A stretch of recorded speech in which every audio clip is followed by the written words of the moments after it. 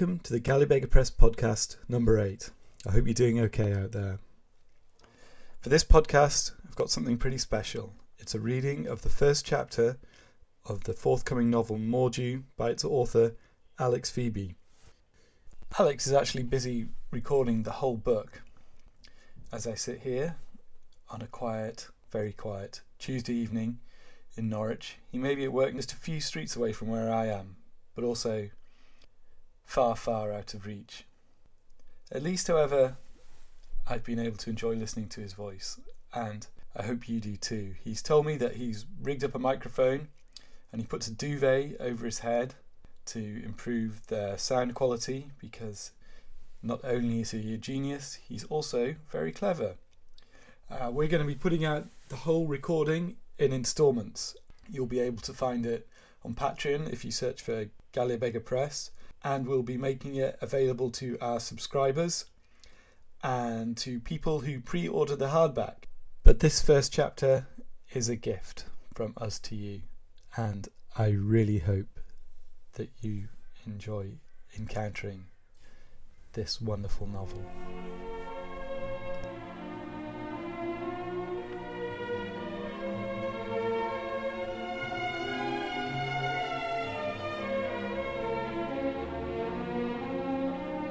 Mordew.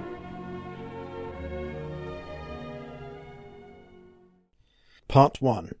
The Flint. 1.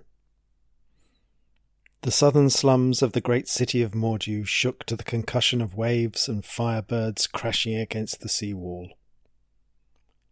Daylight, dim and grey through the thick clouds, barely illuminated what passed for streets, but the flickering burst of each bird flashed against the overcast like red lightning.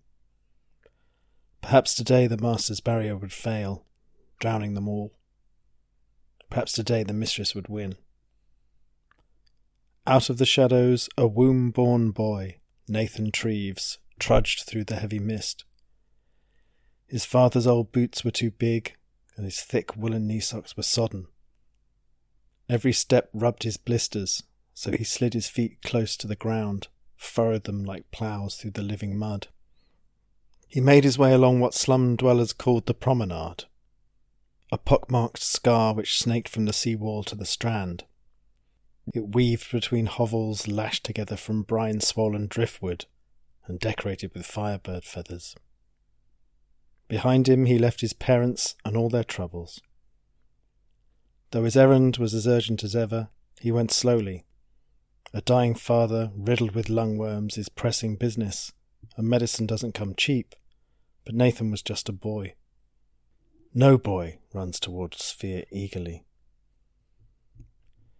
In his fists Nathan twisted his pillowcase. His knuckles shone through the dirt. He was walking to the circus, that depression in the earth where the dead life grew larger. Here, if fortune allowed, flukes could be found, choking in the mud. The journey would take him an hour, though, at least, and there was no guarantee of anything. All around, the detritus that insulated one home from another creaked and trembled at the vibrations of the wall and the movement of vermin.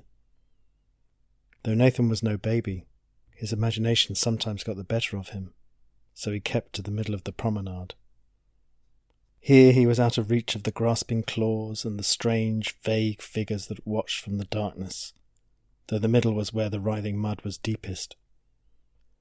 It slicked over the toes of his boots, and occasionally dead-life sprats were stranded on them, flicking and curling. These he kicked away, even if it did hurt his blisters. No matter how hungry he was, he would never eat dead-life. Dead-life was poison. From nearby came the tolling of a handbell. It rang slow and high, announcing the arrival of the fetcher's cart. From the shacks and hovels grown-ups emerged eagerly, doors drawn aside to reveal their families crowded within. Nathan was an only child, but he was a rarity in the slums. It wasn't unusual for a boy to have 10, even 15 brothers and sisters. The fecundity of the slum dwellers was enhanced by the living mud, it was said. Moreover, womb children were matched in number by those of more mysterious provenance, who might be found in the dawn light mewling in a corner, unexpected and unwelcome. When overextended mothers and fathers heard the fetches bell, they came running out, boy children in their arms, struggling, and paid the cartman to take them to the master where they might find work. So were these burdens, almost by alchemy, turned into regular coin, which the fetch also delivered for a cut.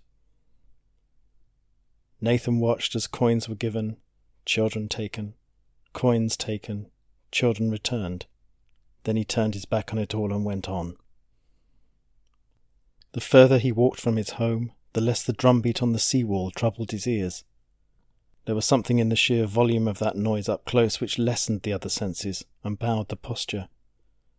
But when Nathan came gradually onto the strand where it intersected the promenade and led toward the circus, he was a little straighter than he had been, a little taller, and much more alert.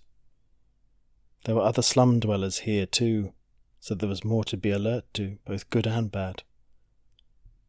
Up ahead there was a bonfire, 10 feet high. Nathan stopped to warm himself.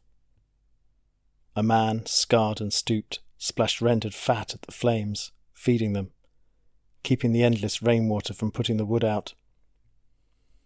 On the fire was an effigy of the mistress, crouched obscenely over the top, her legs licked with fire, her arms directing unseen firebirds.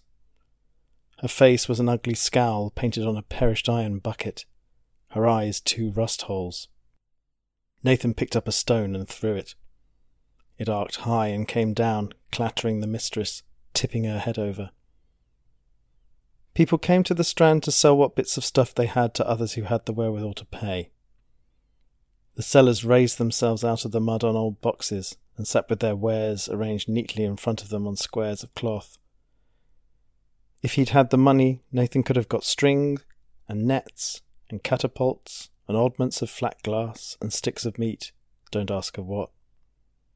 Today there was a glut of liquor, sold off cheap in wooden cups, from barrels marked with the red merchant crest. There was no way this had been come by legally. The merchants kept a firm grip on their stock and didn't sell into the slums, so it was either stolen or salvaged. There was no way of telling either way until it was drunk. If it was stolen, then buyers got nothing worse than a headache the next day.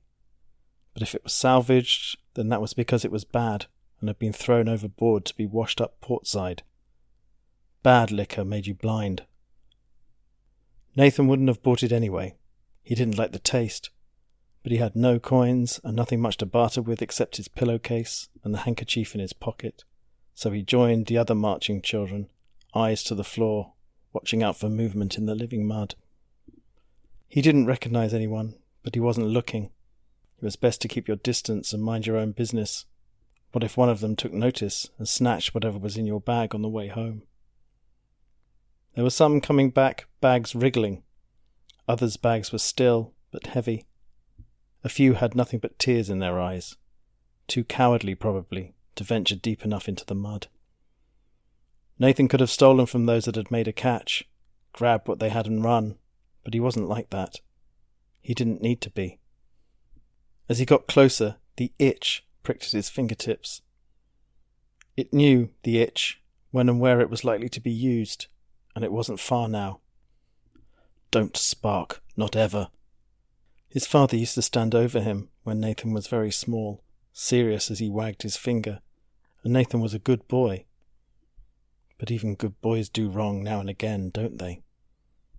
Sometimes it's hard to tell the difference between good and bad anyway, between right and wrong. His father needed medicine, and the itch wanted to be used. Above, a stray firebird struggled up into the clouds, weighed down by a man hanging limp below it. The strand widened, the street vendors became fewer. Here was a crowd, nervous, a reluctant semicircular wall of children, nudging and pushing and stepping back and forwards. Nathan walked where there weren't so many backs, and shouldered his way through. He wasn't any keener than the others, he wasn't any braver, but none of them had the itch, and now it was behind his teeth and under his tongue, tingling. It made him impatient. The wall was 3 or 4 deep, and it parted for him. respecting his eagerness, or eager itself to see what might become of him. A dog-faced girl licked her teeth. A grey, gormless boy with a bald patch reached for him, then thought better of it, and returned his hand to his chest. He was through, and, itch or no itch, he stood with the others at the edge for a moment. In front was the circle marked by the feet of the children who surrounded it, large enough so that the faces on the other side were too distant to make out, but not so large that you couldn't see that they were there. The ground gave way and sloped, churned up, down to a wide, mud-filled pit. Some stood in it, knee-deep at the edges, waist-deep further out. At the distant middle they were up to their necks, eyes shut, mouths upturned, fishing in the writhing thickness by feel. These in the middle had the best chance of finding a fluke. The complexity of the organisms generated by the living mud, it was said, was a function of the amount of it gathered in one place, while those nearer the edge made do with sprats. Nathan took a breath and strode down the slope, the enthusiasm of the itch dulling the pain of his blisters until he could barely feel them. When he had half walked, half slid his way to the shallows, he clamped his pillowcase between his teeth, first to protect it from getting lost, but also, for later, to stop Deadlife finding its way into his mouth. The mud was thick, but that didn't stop it getting past his socks and into his shoes. He had to think hard not to picture new spawned Deadlife writhing between his toes. Deeper, and there were things brushing his knees, some the size of a finger, moving in the darkness. Then, occasionally, the touch of something on his thighs, seeking, groping, flinching away by reflex. There was nothing to fear, he told himself, since whatever these things were, they had no will, and would be dead in minutes, dissolving back into the living mud. They meant no harm to anyone. They meant nothing. When the mud was up to his waist, he turned back to look the way he had come. The circle of children jostled and stared, but no one was paying him particular attention, nor was there anyone near him. The itch was almost unbearable. His father said never to use it. Never use it. He couldn't have been clearer. Never. Finger wagging. So Nathan reached into the mud, itch restrained, and fished with the others. Flukes could be found. He had seen them, self-sustaining living things. If he could catch hold of one, then he wouldn't have to betray his father. He moved his hands, opening and closing through the mud, the sprats slipping between his fingers. There was always a chance. As he felt for things below the surface, he stared upward at the slow spiral of the glass road. It showed as a spider's web glint that looped above him, held in the air by the magic of the master. If Nathan turned his head and looked from the side of his eyes, it became clearer, a high pencil line of translucence leading off to the master's manse. What did the master think of the circus? Did he even know it existed? There! Nathan grabbed at a wrist's thickness of something and pulled it above the surface. It was like an eel, brown-grey, jointed with 3 elbows. Its ends were frayed, and it struggled to be free. There was the hint of an eye, the suspicion of gills, what might have been a tooth close to the surface, but as Nathan held it, it lost its consistency, seeming to drain away into the mud from each end. No good.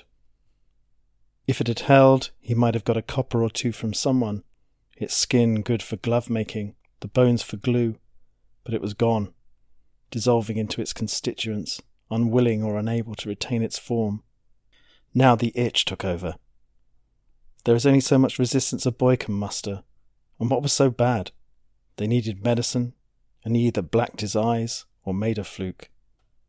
Wasn't this better? He glanced surreptitiously to both sides and put his hands beneath the mud. He bent his knees, and it was easy as anything, natural as could be.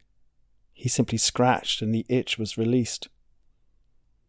It sent a spark down into the living mud, and, with the relief of the urge, pleasure of a sort, and a faint blue light that darted into the depths. Nothing happened for a moment. The relief became a slight soreness, like pulling off a scab. Then the mud began to churn. The churning bubbled, the bubbling thrashed, and then there was something between his hands which he raised. Each fluke is unique. This one was a bundle of infant limbs, arms, legs, hands, feet, a tangle of wriggling living parts. When the children in the circle spied it, they gasped. It was a struggle to keep his grip, but Nathan took his pillowcase from between his teeth and forced the fluke into it. He slung it over the shoulder, where it kicked and poked and whacked him in the back as he trudged in the rain back to shore.